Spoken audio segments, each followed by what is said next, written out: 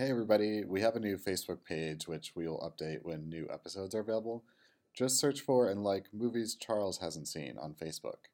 If you really enjoy the podcast and want to help us out, please rate and review it on iTunes.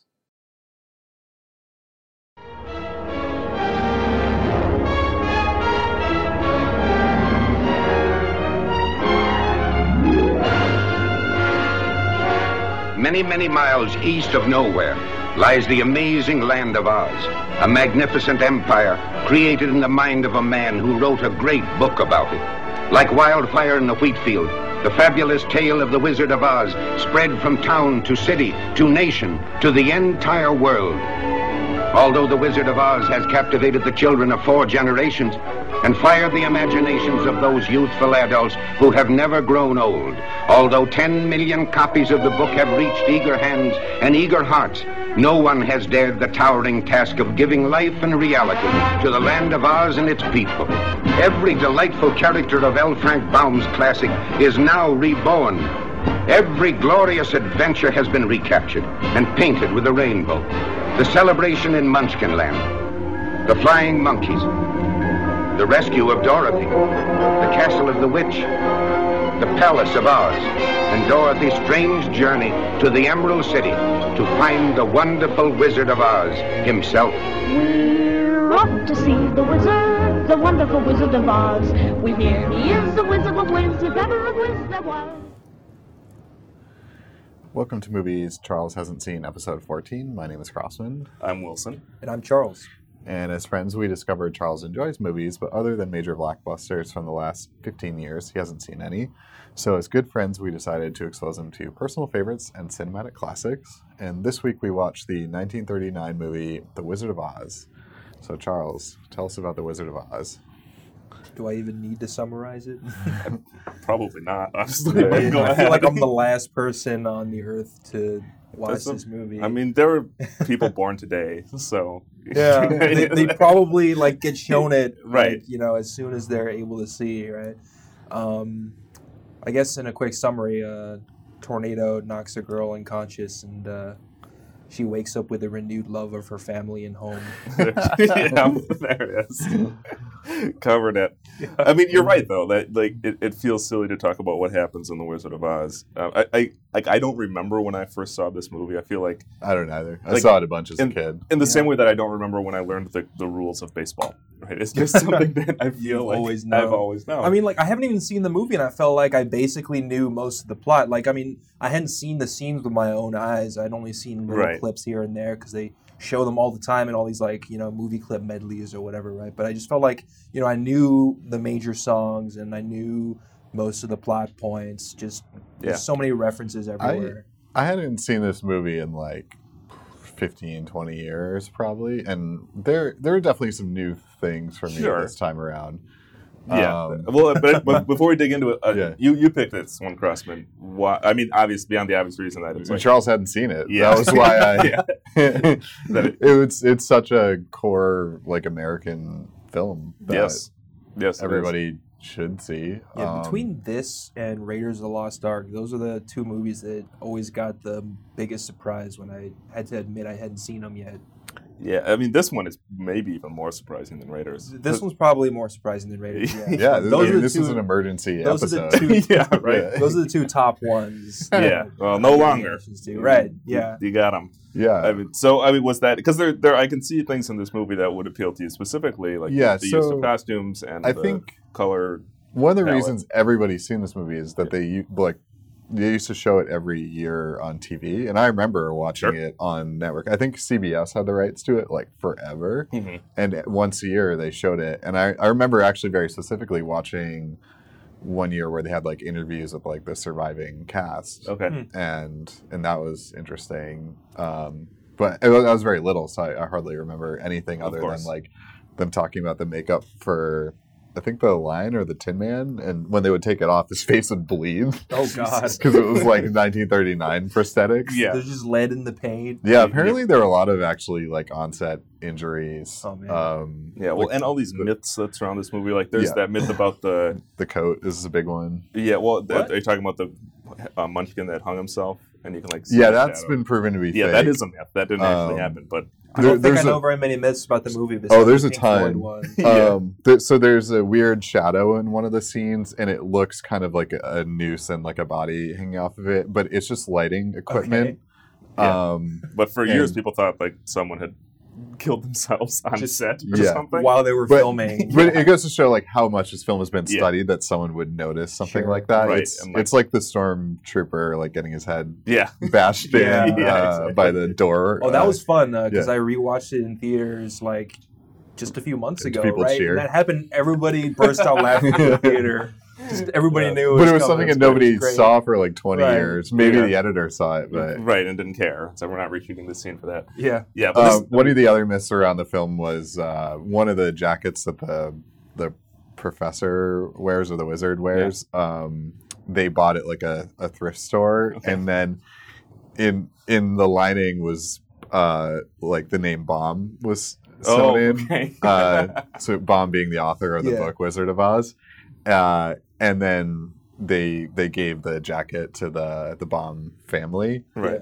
It turns out though that that's not true at all. They think Yeah. that the marketing guys at is this an MGM? MGM. Yeah, Yep. MGM like cooked this up, Yeah. and because someone later talked to the Baum family, and the children had like no recollection of this coat, which was like a really goofy coat that like Yeah. you would Well, have. and that's totally something No. that Louis B. Mayer would cook up Yeah, to like pitch his movie, right? Like Right. that's exactly in character for MGM in these. in no, this era. yeah. This is like what would be a story on like Leno, right? Right. Yeah. To like exactly.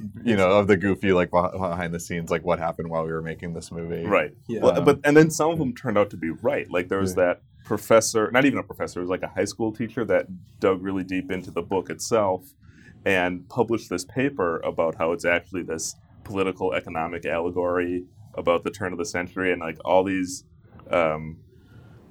the researchers that dug into Baum's life and like studied him professionally were like, this is ridiculous, it's not the way it is. And it turns out that there's a lot of evidence to suggest that it really was meant to be this political allegory about shifting to the silver standard rather than the gold standard. Oh God. Because they're on the yellow brick road, which is gold, and in the book they're silver slippers, not ruby Okay. slippers. And so it's this whole, and like each character stands in for some political group. Like the Scarecrow is supposed to be farmers, and the Tin Man is industrial workers. Mm-hmm. And they talk about like the Wicked Witch of the East is bankers, right, representing bankers and stuff like that. And so it's like this huge elaborate allegory that there's a lot of evidence to suggest that that's exactly what Baum meant. And they got rid of most of that in the movie, but it's Yeah. another thing that someone like dug into this story really, really deep and found something real. I couldn't help but thinking along those lines while I was watching Yeah. the movie this time around, though, because like Munchkin Land in particular, they clearly have been like living underneath this dictator of the Wicked Witch of the East. Yeah, whatever Yeah. that entails. But then at the same time, like Munchkin Land, like seems pretty nice. Like it's like a very functioning Yeah. society, and they like got that death certificate like that.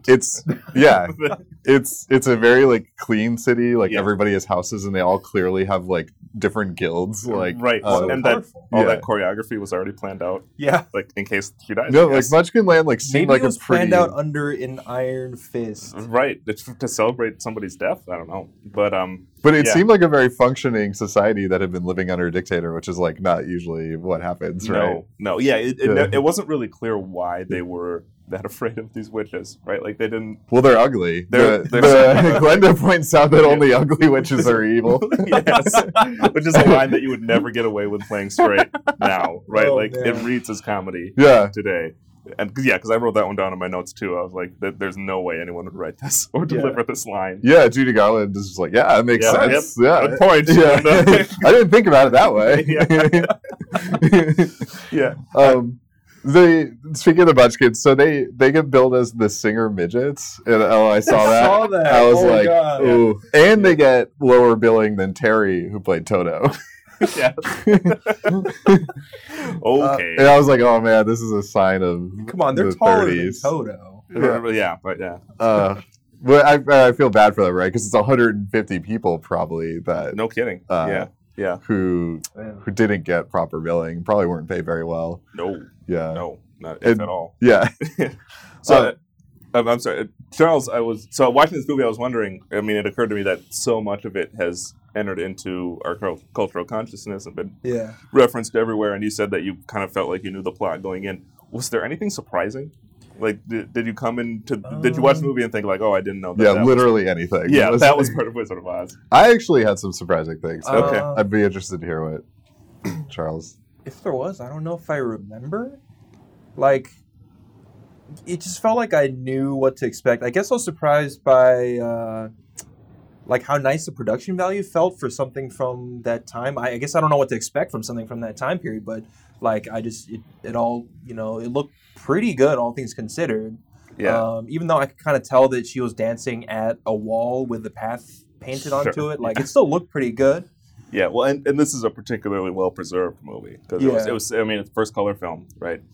So it was this huge deal, and they kept track of the actual film stock pretty well, so that we get good transfers now. Yeah. Yeah. And it also really made me wish I hadn't. I mean, it was another reason that I wish I hadn't seen the James Franco Oz movie because Forgotten that it existed. spoiled the like black and white to color transition sort of trick they did, right? So I was watching that movie and I was like, oh, it's a really cool effect. I like how they did that. Yeah. And then like later on, I was thinking about the actual Wizard of Oz and seeing that it was in color and all that. I'm like, oh, they probably already did that in the original. That was not the James Franco like movie. that was a wonderful transition where everything's so like oppressively black and white. Yeah. And then she just stumbles into this. It's sepia. Although some versions are black and white. Did you see the sepia one or? It was sepia. Which would be like brown and white. Yeah, but like, I mean that it was monocolored. Choice. Yes. Yeah. Because it was sepia, not quite black and white. But you're right. It still has that same effect. I meant not color. Basically. Right. It has that same effect. She opens the door and suddenly, you know, the world is so bright and vibrant, and like even she shows up as color, and you know, it was such a wonderful scene. So, the production values are high. This is a very high budget movie for the time. So the budget at the time was $2.8 million, and that's just under $50 million for today's budget, which is a pretty substantial. Wow. That's probably one of the higher budgets of the time. Yeah, although probably not the highest budget of that year because that was the same year that was Ishtar. Gone with the Wind. Gone with the Wind. Which was shot in the same theater. Yeah. Or studio. Yeah, well, it had like a 2-year production time. Like it just took forever for this movie to get made. So yeah, 1939 was a huge year for mostly those two movies at Stagecoach. But anyway, Crossman, you said that something was surprising. I'm curious what it is. Yeah, so I had forgotten that they really set up the farmhands, I guess. I'd always thought of them as like uncles, but they are not clearly identified as uncles. Yeah. They're just there as their characters very clearly. Yeah. Like they're like But they say the words. Yeah, the one guy gets scared and the other guy's dumb. Since I know what's going to happen, I see them and they're saying the words like, oh, I wish I had a brain or whatever. Yeah, and I'm just like there's so many and same thing with the wizard. Well, I forgot what the dude's name is. Like the traveling... Marvel. Professor Marvel. Professor Marvel, yes, that guy. And, I mean, that was a pretty funny scene where he has her close her eyes and then he just, like, roots around in her bag for a while. Yeah, and the witch, too, Miss Gulch. Miss Gulch. Yeah. Yeah, who's also evil because she's ugly, or... the other way around. And really rich. And really rich. She owns half the county. Yeah, that was half the county. That was in Kansas. In Kansas, that's a lot of land. And probably not a lot of money, to be fair. Yeah. Kansas. But still 1939. So yeah, they kind of did still draw out those economic. I mean, it was allegories. Like it was definitely. It's a Depression era. Yeah, it was a sub theme here as opposed to in the book where it was the theme. But they still did draw on it, and they have this class system, like you pointed out, with the Munchkins, and they have Ms. Gulch, using her political and monetary power to kill this dog. Yeah. So it was must there. Be destroyed. Yeah. Which is psychopathic. Yes. Yeah. That's insane behavior. Yeah. Is Toto the most famous dog in the world? There's Lassie. I think Airbud. Rin Tin Tin. Right. Airbud. Lassie, Rin Tin Tin. I think it might actually be Rin Tin Tin, at least for its time, because... Well, sure. I mean, it took a while for Toto to get famous, but... Yeah. Toto's top 3, I think, most famous dogs. Maybe I was surprised by that, too, because Toto was, like, adorable, but, like, also doing stuff. Yeah, he was an active character. Like, he like gave Dorothy a high five at one point, I think, or something like that. I mean, He like gave her a handshake or something. It was adorable. Yeah. It seemed like a very well trained dog. Terry. Yeah. I'm surprised they used the same dog the whole time because it is Terry. It's just the one dog that's credited, and a lot do you think when there's like an animal with a role, it's there's like 5 of them. Multiple animals that just look the same. Like I don't notice. What do you think of the songs? They were pretty good. I mean, I knew them for the most part, but like I really like the "Somewhere Over the Rainbow" song. Sure, it's fantastic. Almost cut. Really? Oh, yeah. Studio wanted to cut it. Oh, they thought it was too slow. Studio. The studio was like, get rid of it, and the director like really had to fight to keep it. Yeah, well, Victor Fleming. And it might be the most famous song in a movie. Probably. Yeah. Yeah, it would be high on the list in any case. Yeah, I mean, because there's that one, and then in this movie, the "If I Only Had a Brain" are the 2 big hits, and the 2 best songs, certainly. Well, I always hear the "We're Off to See the Wizard" tune. Yeah, you're right. Yeah, that's all 3 are like iconic. Yeah, you can play just like a short second, and everybody knows exactly what song it is. Yeah. Right, and I forgot how often they reprised "You Only Have a Brain," like that. Each of them get their own little verse about it. It's the same tune with the same song essentially. Yeah, with alternative lyrics and. So, that was surprising to me. I'd forgotten about that because I saw this movie for the first time, obviously, when I was a child. But the last time I saw it was in college, but it was the Dark Side of the Moon version. So I almost did that this time around, but then the experience would be so different that it would be hard to like have this conversation. Indeed. Yes, what? Yeah, and it's bullshit, right? Like the Dark Side of the Moon thing is. There's a few spots where it syncs up in a cool way, but it's just random. The best one is when they're transitioning into color. And Money starts playing, the Pink Floyd song Money, right when like the color shows up. So that was cool. But other than that, like it's okay. Isn't there something with the Tin Man too, where she listens to Tin Man and something like sounds like a heartbeat in the song? Yeah, there's that, and there's moments when they're like leaning one way or the other, like in time to the whatever Pink Floyd song is happening at that moment. What class did you watch? No, I didn't watch it in class. I watched it with like the film society at my college. Did it? Yeah. I've heard about that so much that I kind of want to do it. Yeah, I mean, go ahead. You have to listen to that album multiple times in a row because it's shorter than the movie. You're supposed to just restart it, and that's happened. I was like, fuck. Yeah, I'm out. That I thought it would wind up like movie. It does not. Album. Yeah, the movie's way longer than the album, so you have to do like. Well, there you go. No thanks. Yeah. And I'm not that into Floyd, so I was like, wait a minute, I don't want to hear this again.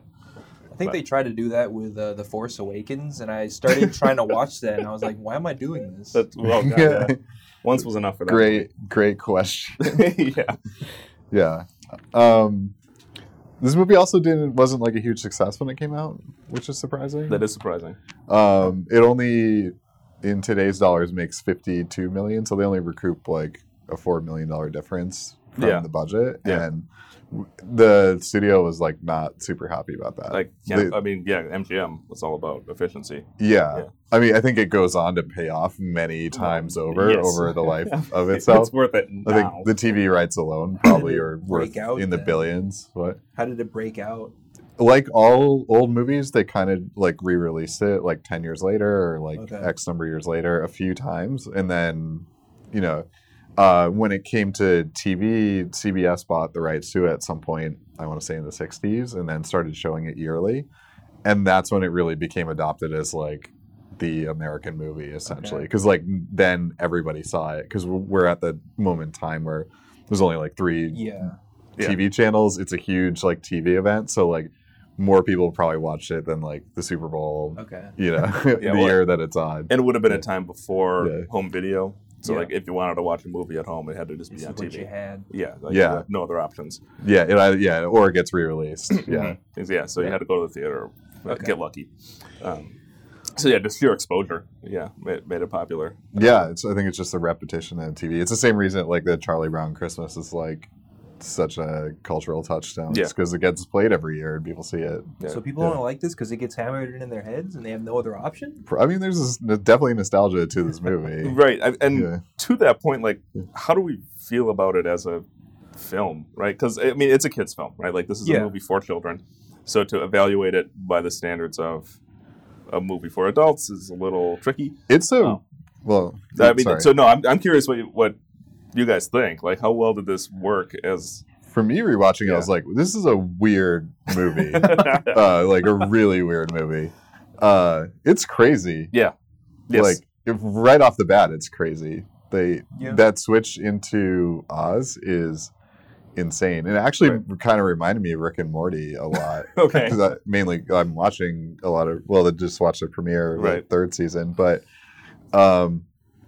it functions very similarly, where they just kind of like go off, and then the weirdest possible thing happens. I mean, yeah. Can you imagine like watching that movie during its release weekend and like having the Munchkins show up? Yeah. Like we're sitting here and like we're expecting it, and we know what they look like, and we know the weird noises they make. But like if you're just a person seeing it for the first time with no context like that, it's like being on psychedelics, right? Like literally, because the film just like explodes into color. Yeah. The most intense color possible. Yeah. And then the weirdest possible crap happens, right? Right. Like and for 90 minutes or whatever's left. Completely inexplicable too. And and the main character like doesn't question it at all. Right. That's the one of the weirdest things is that because she just like goes along with everything. Yeah, like in Kansas. It's not Kansas anymore. Yeah, she's kind of whiny in Kansas, and like she has a problem with everything. And like as soon as she gets to Oz, she's like, well, I guess I put on these crazy shoes and I walk down this road until I find this crazy city because these crazy people want me to do it. And it's like, okay, like this talking scarecrow is my friend now. Not exactly like walking shoes either. Yeah. She could also like, you could kidnap Dorothy very easily. Right. Like very easily. She goes into Professor Marvel's like truck, and I was like, yeah, don't go in. Like, I don't remember exactly. More innocent time. Yeah. Apparently. Yeah. Because I thought the same thing. I was like, oh man. Yeah. I was like, this is bad. Like, yeah. I don't remember exactly what happens to this, but I mean, it looks a little girl running away from home. It's like not exactly the safest thing. Yeah. Although I'm not sure how old Judy Garland actually is, because I mean, she looks like she's 20, right? And like her persona for a lot of her career before this was as this asexual young girl, right? Like she was pitched as someone that is completely innocent, completely childlike, like has nothing going on other than, you know, the typical stereotypical things you would want for a young girl. So. And she, I don't know, she doesn't really break that mold here, but she still looks like she's in her 20s. That sounds exactly like her character. Right. So she's born in 22, so 39 she'd be 17. So she's probably like 15, 16 when she looks older than that. Yeah. I thought. I thought she looked like really young. I mean, she does look young and behaves young, but I'm surprised to hear that she's only 16 years old. I would have pegged her at 20. Yeah, no kidding. Okay. Anyways, yeah, so she's... As a character, I was concerned for her a lot. And apparently you were right to be because she was still a child. Yeah, she hangs out with a lot of older men. Yeah, that's true. Who are not in her family. Yeah, you're right. She makes friends like very easily.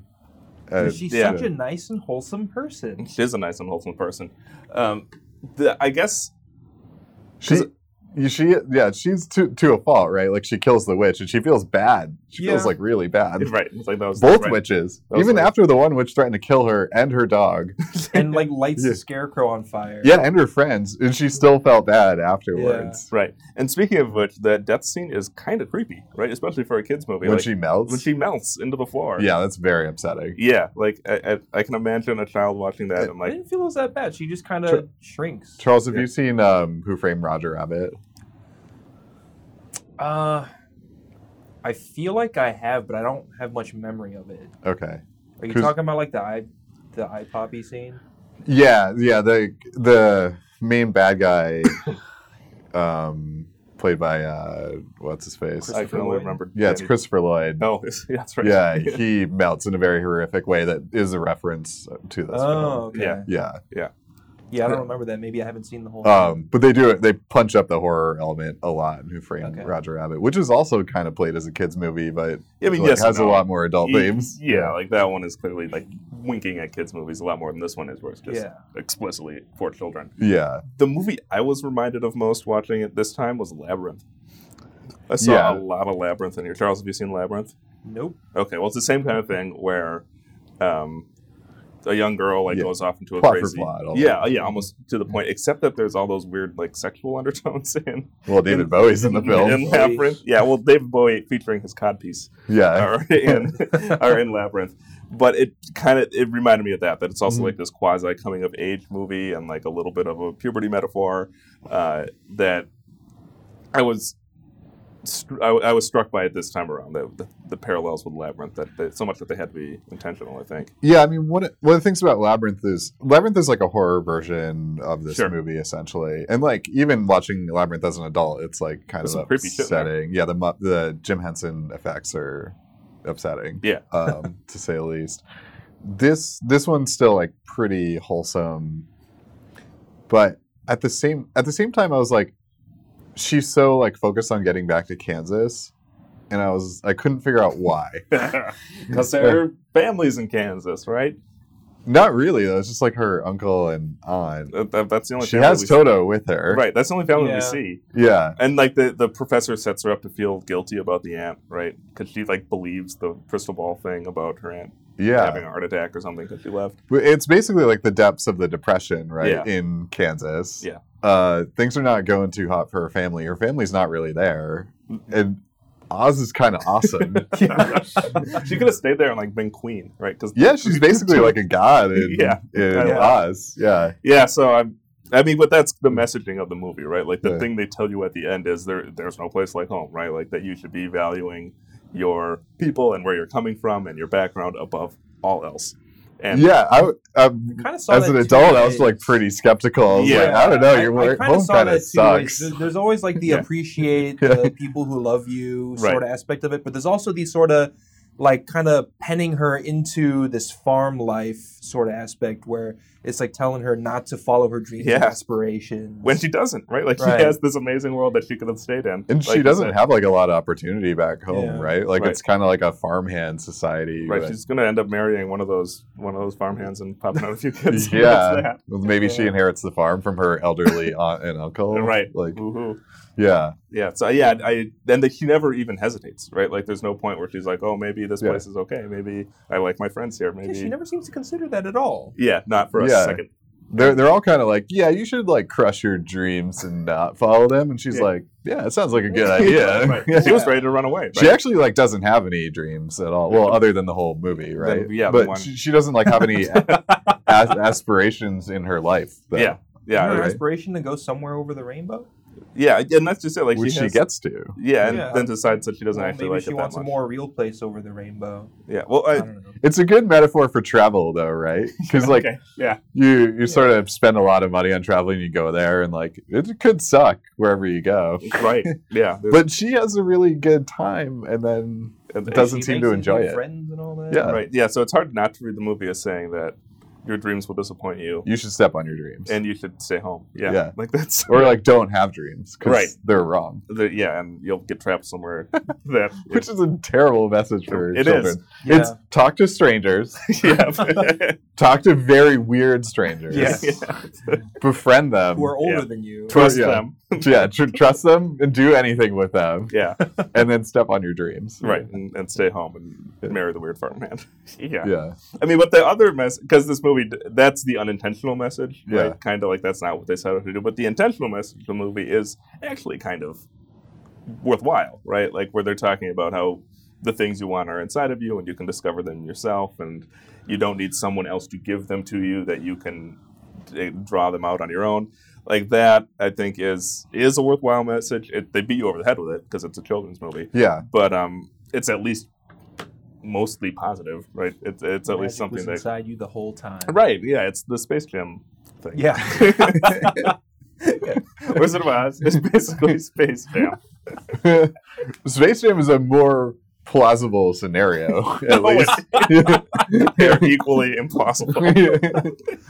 What I thought was hilarious though is when he hands the Scarecrow the diploma, and it's like kind of a like incisive like denouncement of the university system. Oh, absolutely. It still stands to this day. Yeah, And I couldn't help but crack up a bit at that. He's like, oh, there's no difference between you and these guys except this piece of paper. right. Kanye West would be proud. Yeah. He made multiple albums about how that's bullshit. So yeah, that's funny how that's still relevant. Yeah, well, and it's the same thing with the lion, right? That he just needs some, because it was clearly coded as a military award, right? Like that's the thing he got that says courage. Yeah, he steals valor. Right, and so like the message there is the same as the one with the diploma, right? That all these, all this accoutrement and all these awards that we give to our military veterans are kind of bullshit, right? And which is, I don't know, subversive, weird, well, I feel like unexpected. there's kind of two sides to it, right? It's like he's handing them these awards, and in a way that reminds them that they actually do have these qualities and that they've been exhibiting them and using them, and that they just need a reminder that they have them. And on the other hand, you can treat them as these very superficial representations of these qualities that are bullshit. I feel like both ideas are represented here. Right. I mean, which is kind of a complex message, and I think that's the intended message for a kids movie, right? That the one hand you're saying it's inside of you, but you still value the outside affirmation, and maybe it's not that bad to value that. It's good to have a reminder. Yeah, you got to remind yourself that you have these qualities, that you've accomplished these things. So anyway, it's I guess more nuanced than it might first look like. What do you think, Crossman? Yeah, I don't know. I mean, it's a secondary message of the movie. What do you read as the primary message? That like you should value your family and I think that's, and where you come from, like above all else. Yeah, I mean that's how they end it, right? Like, there's no place like home, and seems like a classic small town American sort of value. Right. I mean, but a lot of stories about small town America are about escaping and like the good that comes from getting out. This one is not, right? Like this one's about the good of so you can get in trouble back, right? Yeah, like you should return and stay there. So yeah, it kind of is at once like this hyper conservative message and also this like kind of affirmative, like life affirming message about believing in yourself. Which makes sense though, right? Because it's probably like it's very distilled down version of the original story. Like the movie actually flows like it's just off. Like they leave Kansas pretty quickly, and then you meet one character in one scene, and then the next scene you meet the other character, and then the next scene you meet the other character, and then they're like they make it to the Emerald City. Right. And the movie's like it's fast. I guess I didn't expect them to be there just immediately. I thought it would be a journey, right? But I guess the wizard gives them a quest after that. Yeah, and they accomplish little fetch quest. Yes. Yeah. Go here, kill this thing. Right. I mean, I remember watching this when I was younger, and this time too. And like they meet up with the lion in the forest, and he's like all excited about going to the Emerald City. And then like the next scene, it's right there. It's like, man, why didn't you just go? Apparently, it's a short walk away. Well, they get a heroin dose before they go. It's probably opium in the in the 30s, right? Like I think that's what poppies mean. I don't understand why snow wakes her up. It's cocaine. Is that what it is? I don't know. Well, I think the snow like kills the poppies. Right. I guess that's the closest. That was my closest guess. It doesn't matter. It's like the craziest stuff anyway. It's magic snow. Right. From Linda the Good. Mm-hmm. Clearly. And that does remind me of probably my favorite line in the movie when they're meeting up with when they find the guy behind the curtain, like pay no attention to the man behind the curtain, and he says, the professor. I'm a good man, but I'm a bad wizard. I think that he's not really a good man though. He's kind of like this weird dictator of the city, right? Although it's again not clear what life is like for these people in Oz. Like they don't look like they're having that bad a time, but they still clearly have this dictator who they're living in fear of. Oz is like the Emerald City at least seems to be led by the wizard. Yes. Right? Yes. Versus Munchkinland, which seems like has a mayor, but seems like a much more like egalitarian society. Maybe. And then between is just like farmland. Right. Much like America, I guess, right? Big stuff on either coast. Farmland in the middle. There's that allegory again. So, that was striking to me watching it this time. I was like, this is like interesting political messaging as to like how societies are formed, right? And propagated, and like they don't have any method to organize their society after the wizard leaves, so they just put the Scarecrow and the Lion and the Tin Man in charge, and like they're running the Emerald City now, and there's nothing in there to indicate that anybody actually wanted them to do that. Like they're just the wizard said they were, and they said okay. Well, and the Lion in particular, right? Because he kind of assumes a role as like a fake king, essentially. Right, yeah. His the reference being the king of the jungle, right? Well, king of the forest. Forest. Lions don't live in the forest. Yeah. Yeah. But yeah, so you're right that there is this kind of goofy, odd political messaging that it feels like it's distilled down from the original story. Yeah, I think so. But again, it seems like just like a pastiche of scenes that like are meant to just move the story along. Like anything that doesn't do that kind of got cut from the movie, it seems like. Which would make sense if they were ready to cut like Somewhere Over the Rainbow as a song. Which is insane, right? Like, Yeah, completely in insane. retrospect, that Yeah. seems like a ridiculous idea. Yeah. So I'm sure there's other stuff on that like cutting room floor that it was like kind of the connecting pieces of this story. Yeah. That what for whatever reason didn't advance the plot fast enough. So the studio's like out. Like Yeah. Although I mean I felt like it, speaking of this narrative structure, like them going to the Emerald City and then having to leave again to go to the witch's place and then going back to the Emerald City, like I feel like they could have tightened up the story a little bit, because that's where it drags for me. And Charles, right? It's a fetch quest, right? It is, It's meant right. to like disrupt the overall storyline. Yeah, which it did. It felt really out of place, and to me, anyway. Well, it let them like show their like courage and brains. and Right. whatnot. I feel like that should have occurred before they ended up in the Emerald City at all. Right. Like that then the Emerald City becomes the reward for doing this thing. I understand why they did it the way they did, because they need the wizard to show up and like be intimidating and then come back and you tear him down. But it still like didn't fit together for me as well as it could have. Yeah, this is the same sort of Lord of the Rings issue too, where Glenda is like easily moving from place to place. And it's like, hey, why didn't you just like go with Glenda? Like, and have them threads. Yeah. As versus the rocks and Lord of well, the and Rings. the answer is because then there's no movie. Yeah, Right? exactly. Like, that's what's really going on. So speaking of the many readings of this movie, I kind of poked around to see like how many different scopes people have. There's got to be millions. Right? There are so many. There was apparently when it came out, people read it as a feminist allegory, right? Like that it's this story about a young woman asserting herself in this, weirdo society and like getting the things she wants through her own tenacity and spunk and whatever. Which accidentally, yeah. I don't know if that's a real strong reading. There was another one who read it as a Christ story, right? That it's like theological in nature. I'm trying then there's another my one. mind around that. Yeah, there's another one. I don't even see the points that light up. No, but that apparently it was a thing. There's other people who took it the other way and said that it was anti-religious because it's full of witches and magic, and got it kicked out of schools and stuff like that.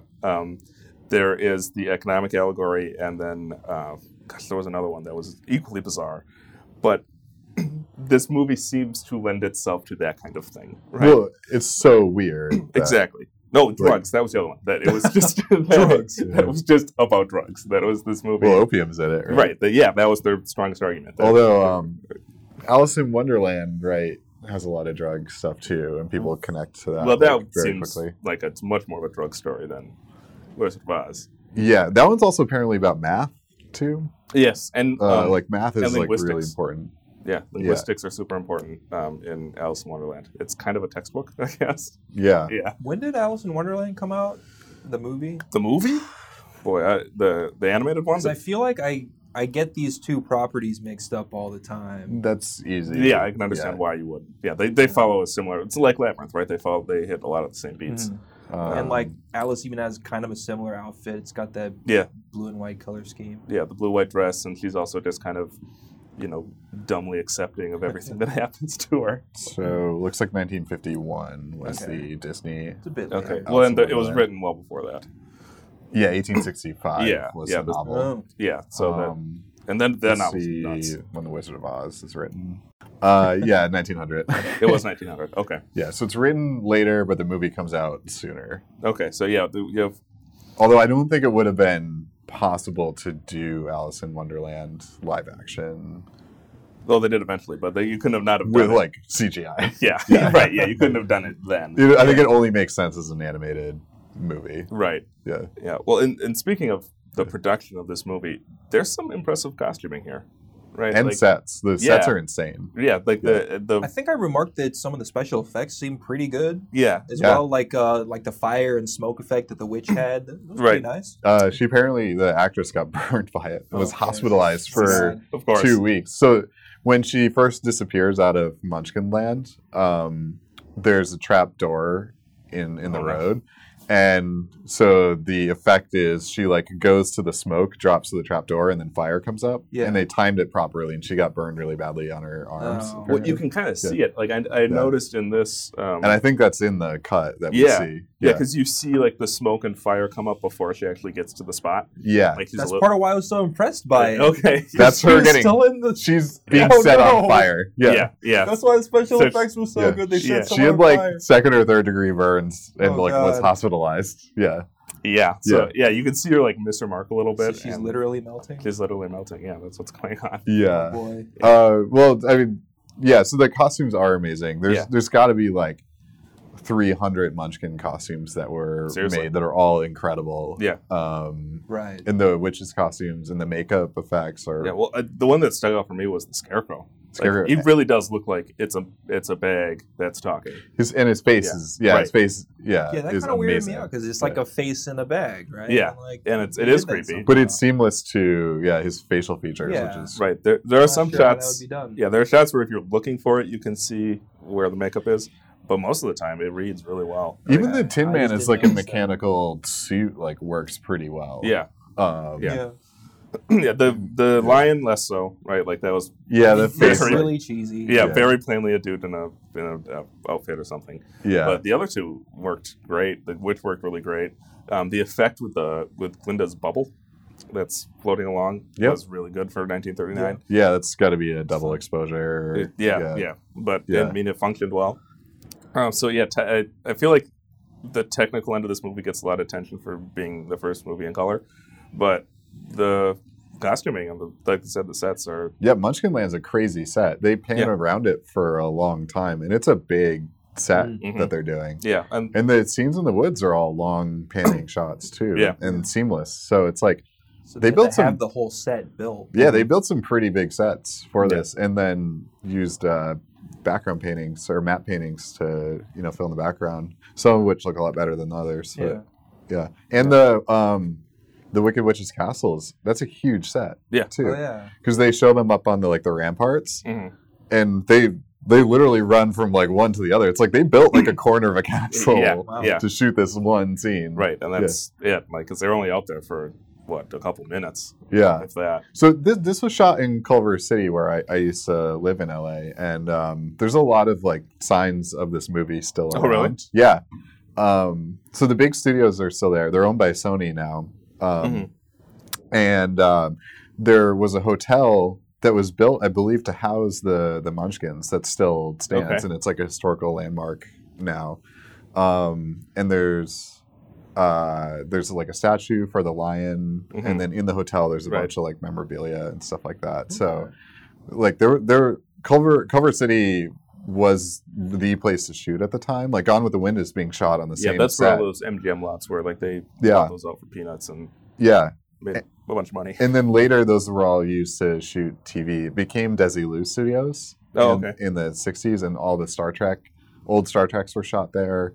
And it's still in use today. It's used to shoot just daytime television, but people shoot there. Yeah, Yeah. But yeah, you're right. It is famous, like because that's pick an MGM movie and it was probably made there. The Gone with the Wind house is there. Okay. It's an office. There you go. It's an office building now, and I walked by it a bunch of times without knowing this is weird, southern mansion, Like in the middle of Los Angeles. And then I read later, it was like, oh, this is the Gone with the Wind house, and it's right here. Wow. Yeah, it's just like an office now for Sony. Right. Because Well- the studios are behind the building. Well, and it's probably protected by the same historical society, whatever. Yeah. That they can't just build a real office there. Yeah, it might be, but I think Sony kind of likes it. Acknowledges that it's keeps important. it. Yeah. I- The hotel's cool too. They have a cool bar on the first floor. Okay. Apparently, it's not a great hotel to stay in because the rooms are actually quite small. But it's a cool bar. okay, Yeah. right on. Yeah. Do they serve small drinks? No. Okay. Well, and speaking, and it was owned by Charlie Chaplin, apparently. Really? The hotel. Yeah, he won it. It was won in a game of poker from Charlie Chaplin to what's his face, the most famous like cowboy movie. John Wayne. Sorry. John Wayne. Yeah, John Wayne won the hotel from Charlie Chaplin in a poker game. Wow. Yeah. That sounds like something out of a John Wayne movie. Yeah, Right? yeah. It's like the Millennium Falcon. Or that. Yeah. There's our. So yeah, it was interesting to kind of like live around this I can like imagine. city, which is like very like historically important to all these old films. So. Yeah. Well, and Yeah. speaking of Gone with the Wind, same director, right? Like, isn't that amazing? Wait, what? The Wizard of Oz and Gone with the Wind were both directed by Victor Fleming. And Right. Gone with the Wind went through several directors. Like, he was the one that got credit. But still, like, he had two of the most important American movies of all time Same year. same year. In the same year, one of which won Best Picture. And so he must have been a busy guy. I don't know how he pulled that off. I mean, part of it is that he didn't really have to do all the work for Gone with the Wind, but Yeah, still. and it's what studio system years, right? So he's just contracted to make a bunch of films for them. Yeah, and it's a very, at that time, very producer-driven filmmaking rather than director-driven filmmaking, so he doesn't have as much of a role, but it's still directing a movie, and that's a lot of work. He did two of them. I mean, just doing two movies in general in a year is uncommon and Never difficult. mind, like two of the most Like known and movies of all known time. for their production, right? Like known for their like very Mm-hmm. harsh and expensive production qualities. Needed them both. So But you can tell that like these movies like couldn't exist outside of the system though, because there has to be armies of people that are making this film. Yeah. Not just the actors, but there's got to be a giant army of set designers and construction and all this stuff because they're so insane. Like how much goes into the Wizard of Oz. well, and the actual army of Munchkins. Yeah. Yeah. Like how like you said, they were There's got to be 100 Yeah. at least. Yeah. unless they're very creative with their framing, but it certainly looked like a lot. You got that wide angle shot when they're leaving Munchkinville, and Yeah, there's a ton of them. Yeah. And they're all like, all the different guilds and which are unclear as to what they do other than like Yeah. make You know that they they're make different. lollipops and whatever the other thing was. lullabies. And lullabies. Yeah, that one, I don't know about the value of the lullaby guild. Agreed. You gotta get to sleep. I mean, this is only like a communist society could like have that, right? Right, Where yeah. you're producing lullabies as a function A commodity of work. Yeah. Lollipops I'd understand, but Yeah, you can sell those. They're a thing. Yeah. They're tangible. I'm curious about, because we've talked about a few movies at this point that have gotten into our popular consciousness in a very real way, right? Yeah. Like that you can make a reference to it and everybody knows exactly what you're talking about, like, or all the references to like Raiders with the rolling boulder and things like that. It feels like this movie is on another level, right?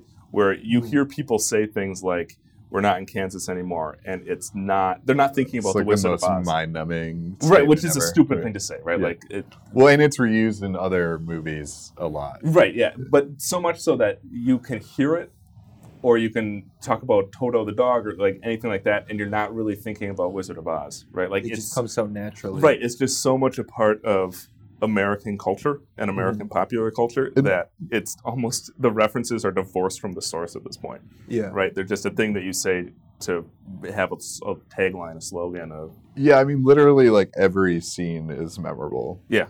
Like, Nearly every song. yeah. Yeah.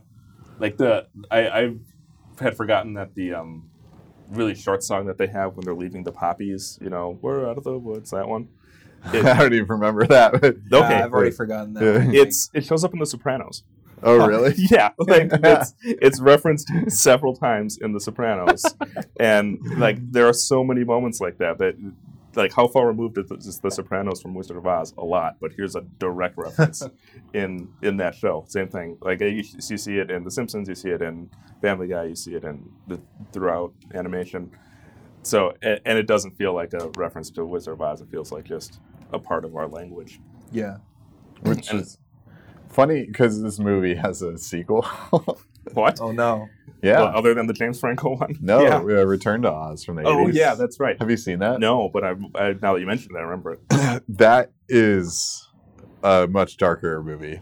Okay. I see. Much darker. Maybe she was right More to leave. fitting of what we expected, perhaps. Yeah. Yeah, it's got so the monkeys are kind of replaced with these creatures called wheelers, That which sounds more devious. which like have like wheels as back legs. Ugh. and it's like pretty horrific. Yeah, and then the witch in it, she like steals women's heads, and she's able to like sort of like she like occupies the head essentially, and she like is able to switch her heads in and out. That's horrifying. Yeah, it's a terrifying movie. Yeah. It's from '85, so that like makes sense. Sounds 'cause, like like, the this gross is out stuff you'd find in the 80s. Yeah. no, yeah. The mid '80s are weird for having like very dark like children's material, Like Labyrinth. like Yeah. the Dark Crystal, Yeah. Return to Oz. Even the like lighter movies are pretty dark. Yeah, like- it was really easy to get a PG rating back then. Yeah. Yeah. Well, yeah. PG-13 doesn't exist until Exactly. Raiders. Yeah. Yeah. Gremlins is another Yeah. like very dark like children's movie. Right. Yeah. Right, that probably would have earned the PG-13 if it came out with modern production values today. Yeah. Yeah. Although you raised an interesting point that this is also a property that has been reappropriated a lot, right? Not just in the sense that people are referencing it directly, but like telling stories within this world that are really pretty far apart from the source material. Yeah. Like you talk about Wicked is pretty huge. yeah, that's what I was going to mention. Never is seen Wicked. that one. I have seen Wicked. Yeah, I haven't seen it. I'm not like super into musicals, but Wicked, I haven't read it. I saw the musical.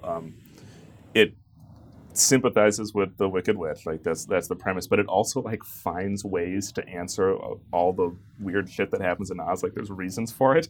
So like you find out why she's green. You find out where the Is it monkeys because of come from. midichlorians? Yep, it's because of midichlorians. And you find out that she knew the straw man, or the scarecrow, and the tin man, and the lion beforehand, and they were just like regular dudes that she turned into crazy monstrosities. Like there's all this, like they answer nearly every single question you could have about what is this crazy thing doing here. Wicked is like, this is what it's doing here. Like here's an answer. That's I interesting. feel Yeah. like that takes away some of the fun of it. Yeah, it's a totally different experience than Wizard of Oz. Yeah. I mean, that's the same thing with the James Franco movie, right? Yeah. I mean, it explains how the wizard got there. and Oh, is that what's going on? I think he like turns Mila Kunis into the Wicked Witch Okay. by spurning her or something. If I remember, I don't remember much of that movie, woman but scorned. it explains even more stuff. Yeah. And I guess it's kind of, on the one hand, like you sit down and watch it and it's neat to like have explanations for all this stuff. But on the other hand, you're right. It takes away from the magic, and it's these things that are only significant to the audience because of this other thing outside of the text, right? Like you only understand why it matters that this guy turns into a Tin Man because you understand what Wizard of Oz is. So it's kind of this text that doesn't stand on its own, like that requires, even more so than like a sequel would, it requires this other knowledge coming into it. And I don't know if it's correct to critique something for that, but that's Wicked. Like that's exactly what I went Wicked's doing. to karaoke with some coworkers, and they did like 3 Wicked songs in a row, Oh, and yeah. I was like, "What are these songs? I've never heard this music before." And they looked at me like I was from outer space. They're like, "It's Really? from Wicked." I was like, I don't know. "Never if I know, seen it." Yeah, I don't think sorry. I know a single Wicked song. The big They're crazy. They're crazy well, songs. yeah, like they are. they're kind of like talk songs too, Yes. where they like say Yes. things and then they sing them and say things. and, Yeah, like a lot of the very stories. weird. A lot of the stories told through those songs, and Yeah. so if they're taken out of context, it is just incoherent. It's That was my Yeah. experience. This was like 20 minutes where I was just like, I don't even know what's going on right now. Like, Yeah, I think the big ones were Popular, and was Defying Gravity and Wicked. Those are the ones that I remember. Sure. 'Cause I couldn't tell you. Yeah. If they were doing Wicked songs, they probably did those. But yeah, you're absolutely right that you can't just pick them up and move them some other place and expect them to make sense. No, yeah, they're crazy. Yeah, which I guess is kind of reflective of Wicked itself, right? Like, if you didn't know Wizard of Oz, like if it's last week, supplemental material. yeah, exactly. If you had gone to see Wicked last week, It's like fan fiction, right? It's I'm like glad- a musical I'm glad fan nobody fiction. Yeah, got me yeah. a ticket Right. randomly at some point. Exactly. It could have happened. It could have I'd happened. just be very confused. Yeah, but yeah, it's exactly like fan fiction, which I guess kind of feeds into musical culture or Broadway musical culture, anyway. Yeah. This is another one of those movies where they just kind of like start singing, and I was like, do they have like practices? Like, Well, that's musicals, right? Yeah. Like, that's Yeah. musicals in general. yeah. The musical universe. Yeah. So Judy Garland in this movie, she's kind of a tragic figure in real life. Oh, where, absolutely. Yeah. She becomes like a drug addict and an alcoholic. And, Right. Right. Well, it's the classic child actor narrative, right? Like that she kind of defines it in a lot of ways. Yeah, but she's also very much like of her time, right? Because she dies of like a benzodiazepine like overdose, which is like what you give women to calm down in the 60s and 50s, and combined with alcohol is like not where you want to be. Yeah. Yeah. I think she died in like her mid 50s or something. Right. Well, and it's so clashed with her on-screen persona, right? Because she was pitched the opposite. She's like America's Girl, right? Right. Opposite Mickey Rooney for so long, and then Star is Born, and then this movie had like a famous singing tour. Yeah. Like she went and like did her greatest hits. And, and it was all very wholesome, all American. Was it her actually singing in the movie too? Yeah. Oh yeah. I mean, she's really good. Pretty good singing. Yeah, she's talented. Like there's a reason she was famous. Yeah. And yeah, so it's ironic and even makes it more tragic that her off-screen life is so drastically opposed to what she was doing in public. Yeah.